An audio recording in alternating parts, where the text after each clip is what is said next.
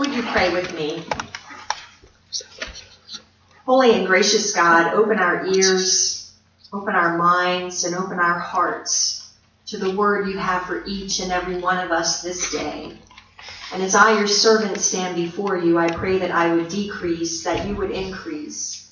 And may the words of my mouth and the meditations of all of our hearts be acceptable and pleasing to you, O God, my rock and my redeemer. Amen.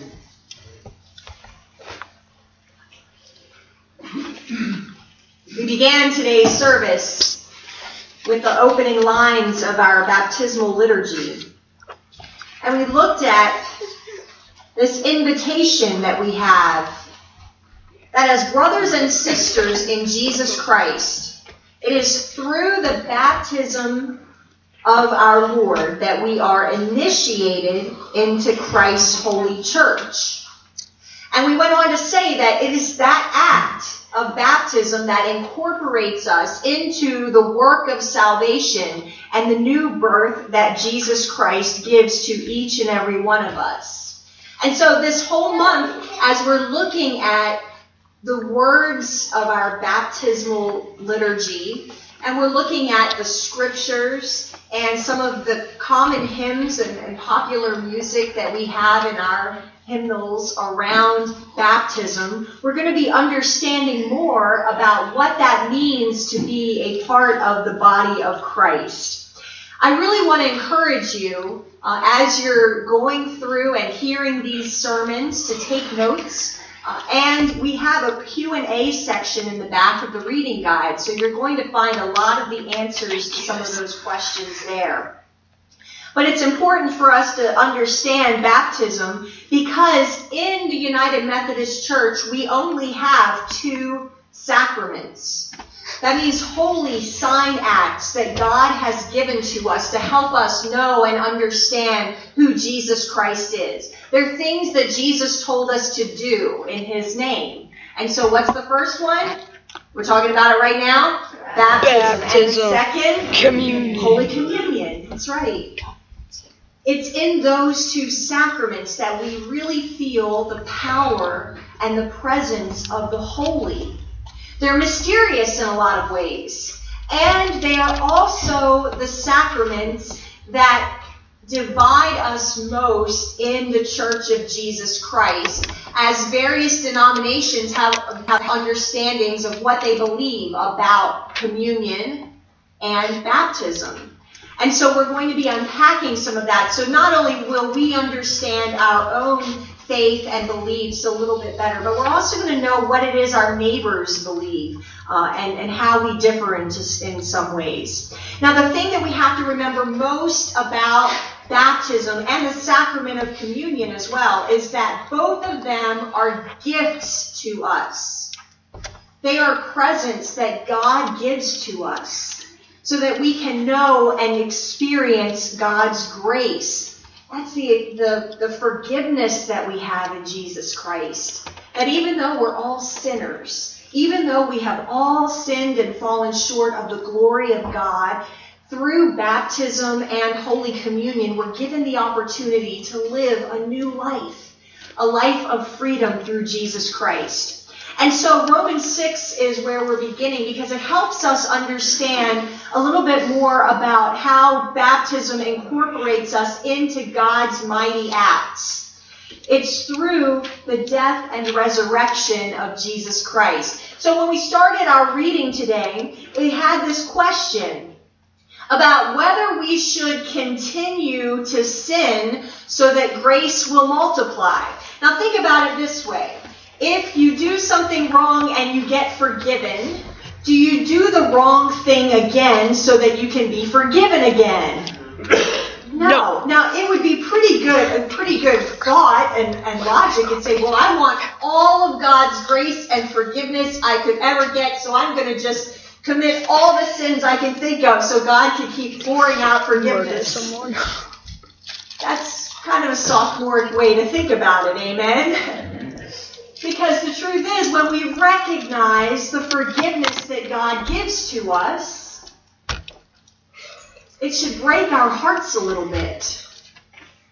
It should make us pause and say, my Lord and my God, who am I that you're mindful of me? Who am I that even though I have done this and this and this and this, you still love me? You still gave Jesus Christ for my sins so that I could experience forgiveness and freedom from that thing that shackles me. So we should be a little bit broken when we think about the sacraments, to recognize that God is giving us this wonderful blessing in our lives, even though we don't always deserve it. Most of the time we don't deserve it. But God gives it to us nonetheless and incorporates us into this family of God's. And so Paul is telling the church in Rome that when we have been incorporated into the body of Christ, we have died to sin. And so if we recognize that we've died to sin, how can we keep living in it? He says, don't you know that all who were baptized into Christ Jesus were baptized into his death? Therefore we were buried together with him through baptism into his death, so that just as Christ was raised from the dead through the glory of the Father, we too can walk in the newness of life. The scripture tells us that we are united through this act. And this is a really important word that comes up here. It's a Greek word called symphytos. And it's actually a horticulture metaphor. Now, I know some of you are wonderful farmers and have beautiful green thumbs, and I tend not to have that gift. That's why I praise God for all of you who do. But this word symphytos talks about being one with, being united, planted together, joined. It's a metaphor that is often used to talk about the sanctification process, how we become more and more holy like God. And it's actually, in the Old King James Version, it says, for if we have been planted together in the likeness of his death, we shall be also in the likeness of his resurrection. And so in ancient times, and often in horticulture today, there's a thing called companion planting. And that means that you take two different types of plant and you plant them together because they help to enhance one another. So an example of this is, I understand, it is useful to plant cabbage and mint together. And I would say, doesn't that make the cabbage taste kind of minty fresh? I don't know. I'm not very good with those sorts of things. But it's that there are lots of ways you can pair things together because the special benefit of one plant will help the other plant to grow. Because one might ward off pests and another might give the right kind of shade for another to grow. So it's this idea that we are planted together. That's how we grow best in the kingdom of God.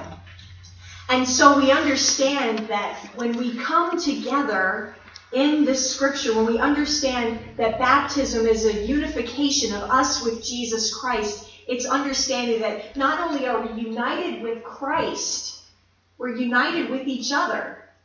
We're together on this journey of faith together, alongside each other. Now, one area where we will differ with many other denominations is that for us, baptism is the beginning of a lifelong faith process. It's one of our marks that is different because we will baptize infants and children and anybody of any age who comes to present themselves for this sacrament. Now, in some faiths, like our Baptist brothers and sisters, they would often see baptism as sort of a crowning achievement, that when you have come to a saving knowledge of Jesus Christ, you are baptized as a believer. And for some of them, it's an experience where essentially you're getting your ticket punched in order to go to heaven. So it's also something that you would repeat over and over again if you were, say, someone known as a backslider. where you have fallen away from the faith, then you would have this opportunity to be baptized again to start afresh. Now that's different from what we understand in the United Methodist tradition about baptism. Because for us, baptism is this gift that God gives to us that God never takes away. We can remember our baptism and be thankful for it. But it is this gift that we have not purchased by our acts. All we have to do is receive the blessing that God is giving to us. And baptism will happen at any time in our lives, but it's only once in a lifetime for us.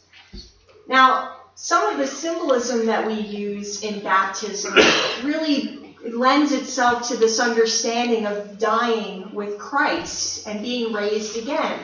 An example of this is if we were to baptize someone. In our church, we do baptisms in 3 different ways. You can sprinkle the water on, because that reminds us that it doesn't matter how much water is used. Any water will do. It's the power of God at work that brings this gift to the people. So we can sprinkle water, or you can pour water, or you can be baptized by immersion. Have any of you ever been baptized by immersion? You raise your hand if that's how you experienced it. Now, one of the things that will happen if you're baptized by immersion, where you're dunked under the water, is the posture that you take is very symbolic of Jesus Christ's death and resurrection. An example of this is that you would cross your arms over your chest. Now, that's not just to keep you from flailing in the water and knocking out the minister that's baptizing you. No, it symbolizes your death. You cross your arms over your chest the same way that you would be laid out in a casket. And when you're put backward under the waters, that moment when you go below the surface, it's as if you die. And I've seen people before being baptized that way who were terrified of water. And you would think you were killing them, because they'd approach the waters and say, "Oh Lord, oh Lord, my God," because they're so afraid of the water. And then they're dunked, and they come up and they're startled. They realize that they have overcome their greatest fear. That they have laid that fear of water that they had, they've laid it at the altar of Jesus Christ, and they've embraced this new life that God has given them. And they really emerged from that fountain, that font, or from the river, has changed people. It's a beautiful sight to see. But it's very much a symbolism of dying and raising again, to be put under the water and lifted back up. We also find this symbolism when we come to the Holy Communion table.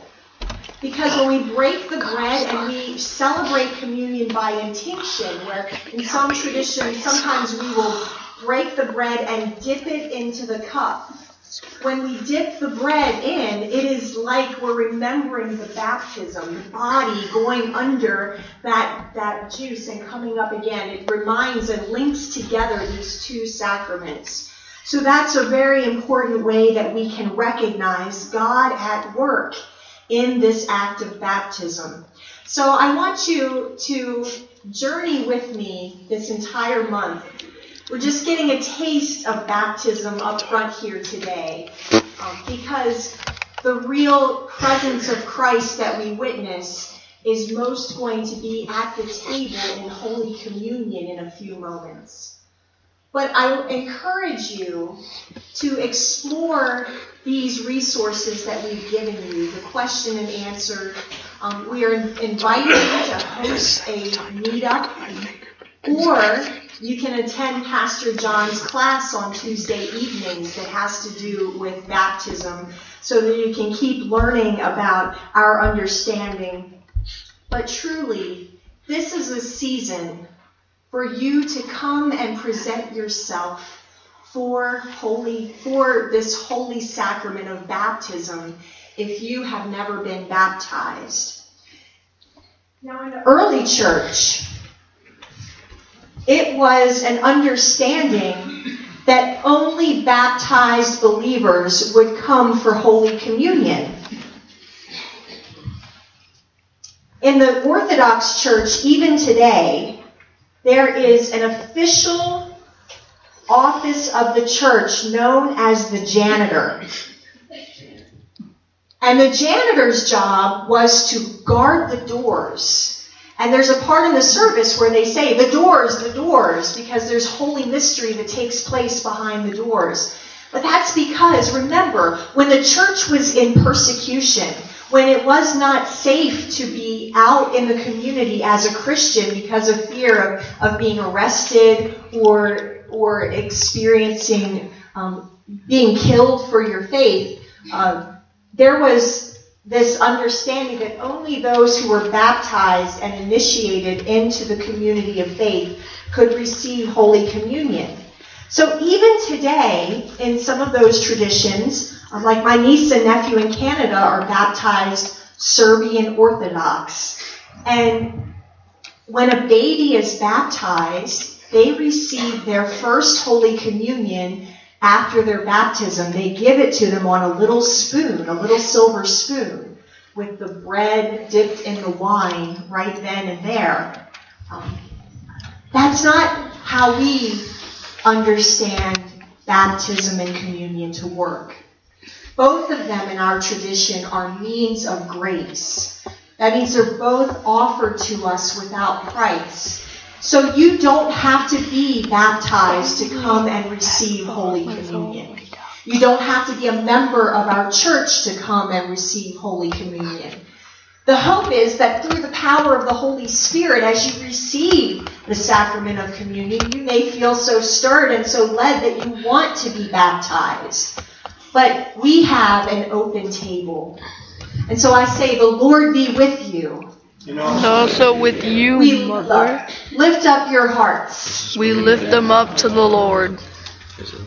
Let us give thanks to the Lord our God. It is right and a good and joyful thing always and everywhere to give thanks